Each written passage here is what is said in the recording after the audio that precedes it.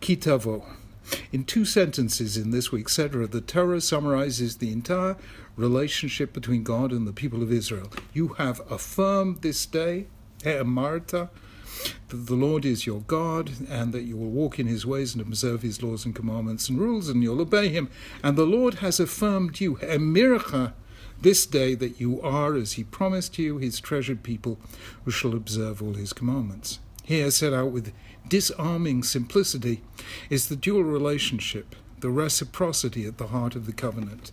It's an idea made famous in the form of 2 jingles. The first one of William Norman Ewer, How Odd of God to choose the Jews.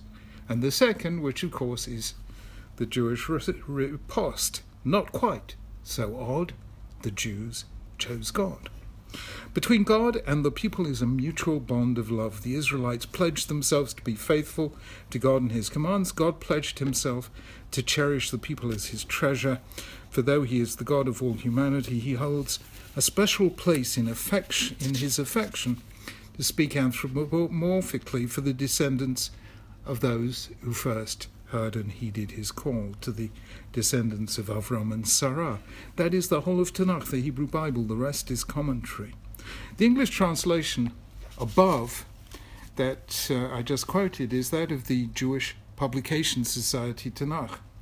However, any translation tends to conceal the difficulty in the key verb in the sentences, he'emir, laha'amir.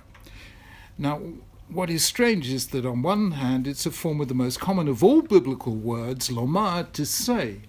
But on the other, the specific form here, the hifil or causative form, is unique. Nowhere else does it appear in this form in the Bible, and as a result its meaning is obscure. The JPS translation reads it as affirmed.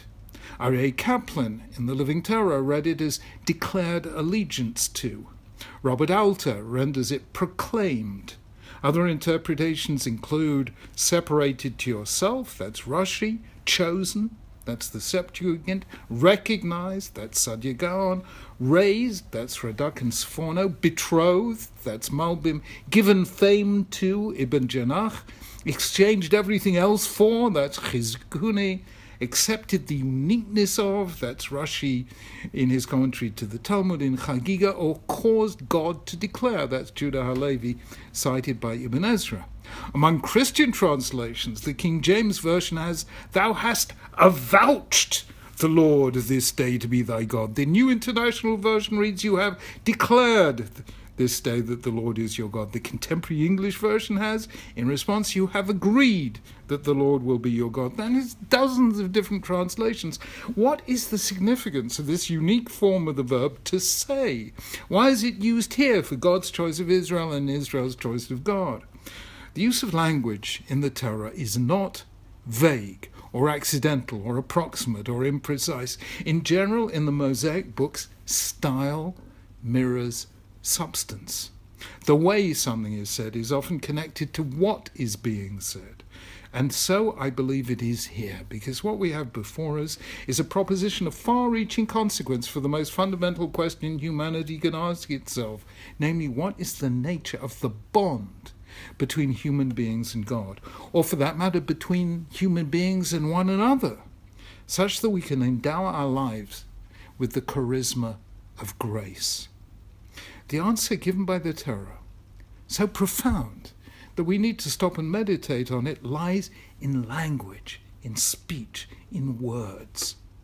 Hence the singling out in this definitive statement of Jewish faith of the meaning to say. We owe it to the later work of Wittgenstein, developed further by the Oxford philosopher J.L. Austin and the American J.R. Searle, the realization that language has many functions. Since the days of Socrates, philosophers have tended to concentrate on just one function, the use of language to describe, to state facts. Hence the key questions of philosophy and subsequently of science. Is this statement true? Does it correspond to the facts? Is it consistent with other facts? Can I be sure? What evidence do I have? What warrant do I have for believing what I believe? Language is the medium we use to describe what is. But that actually is only one use of language. And there are many others. We use it to classify, to divide the world up into particular slices of reality. We also use it to evaluate. So, for instance, patriotism and jingoism both relate to the same phenomenon, namely loyalty to your country, but with opposite evaluations. Patriotism means that loyalty is good, and jingoism means that loyalty is bad. We use language to express emotion. Sometimes we simply use it to establish a relationship. Malinowski called this phatic communion. What a lovely phrase, where what matters is not what we say, but the mere fact that we're talking to one another. And that is just bonding. In fact, Robin Dunbar, the Oxford anthropologist, biologist, has recently argued that speech for humans is like grooming behavior among primates. So language is kind of a hug, it's a cuddle, it's a connection. We can also use language to question, to command, to hypothesize, to imagine. There are literary genres like fiction and poetry which use language in complex ways to extend our imaginative engagement with reality. The philosophical scientific mindset that sees the sole significant function of language as descriptive, which of course was taken to an extreme form by a philosophical movement called logical positivism, is a kind of tone deafness to the rich variety of speech. The Mosaic books contain a deep set of reflections on the nature and power of language. This has much to do with the fact that the Israelites of Moses' day were in the place and at the time when the alphabet first appeared, the Proto-Semitic script from which all subsequent alphabets are directly or indirectly derived. Judaism, in fact, is the world's first transition on a national scale from an oral to a literate culture. Hence the unique significance it attaches to the spoken and written word. We discover this at the very beginning of the Torah. It takes the form of this extraordinary statement that God spoke and the world came into being. No contest, no struggle, no use of force to subdue rival powers, as there was in every ancient myth without exception. Instead, the key verb in Genesis is simply this verb that we have here at the end of Devarim, Lemor. God said, Vayomer Elokim. God said, let there be, and there was. Language creates worlds. And that, of course, is divine speech. Humans can't create worlds quite so easily. However, J.L. Austin pointed out that there is a human counterpart. There are certain things we can create with words when we use them in a special way. He called this performative utterance. So, for example, when a judge says, the court is now in session, he is not describing something, he is doing something. When a groom says to his bride under the wedding canopy, Hareat Mekudeshet li, behold, you are betrothed to me by this ring according to the laws of Moses and Israel, he's not stating a fact, he's creating a fact, he's getting married. The most basic type of performative utterance is making a promise. This is the use of language to create an obligation. Some promises are unilateral. X commits himself to do something for Y, but others are mutual. X and Y make a commitment to one another. Some are highly specific. I promise to pay you £1,000, but others are open-ended. I promise to look after you, come what may. The supreme example of an open-ended mutual pledge between human beings is marriage.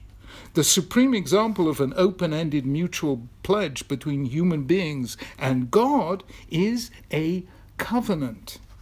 And that is what our two verses state, that God and the people of Israel pledged themselves to one another by making a covenant, a relationship brought into existence by words and sustained by honoring those words. Now, I regard this as the single most radical proposition in the Hebrew Bible. It has no real counterpart in any other religion. What is supremely holy is language, when it's used to create a moral bond between two parties. This means that the supreme form of relationship is one that doesn't depend on power, superior force, or dominant submissive hierarchy. In a covenantal relationship, both parties respect the dignity of the other, and a covenant exists only in virtue of freely given consent. This also means that between infinite God and infinitesimal humanity, there can be relationship, because through language we can communicate with one another. So the key facts of the Torah are that, number one, God speaks, and number two, God listens. The use of language to create a mutually binding relationship is what links God and humankind. So the two verses mean today, by an act of speech, you have made God your God, and God has, by an act of speech, made you his people. Words, language, and act of saying have created an open-ended, eternally binding covenant. Hence the name I've given to this series of Torah commentaries, Covenant and Conversation. Judaism is a covenant, a marriage between God and a people.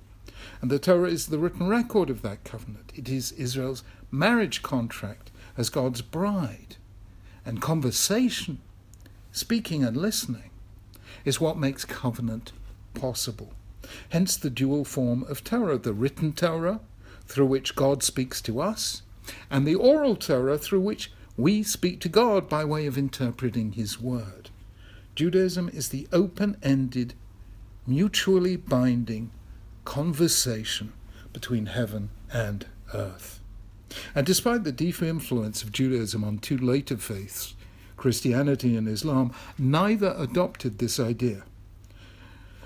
There are no conversations between God and human beings in either the New Testament or the Quran, none that echo the dialogues in Tanakh between God and Abraham, Moses, Elijah, Hosea, Jeremiah, Jonah, Habakkuk, and Job. Judaism, Christianity, and Islam, the religion of sacred dialogue, the religion of salvation, and the religion of submission, are three different things. The use of language to create a moral bond of love between the finite and the infinite through covenant on the one hand, conversation on the other, is what makes Judaism different. That is what is set out simply in these two verses, speaking a relationship into being. Laha'amir is what makes God our God and what makes us his people.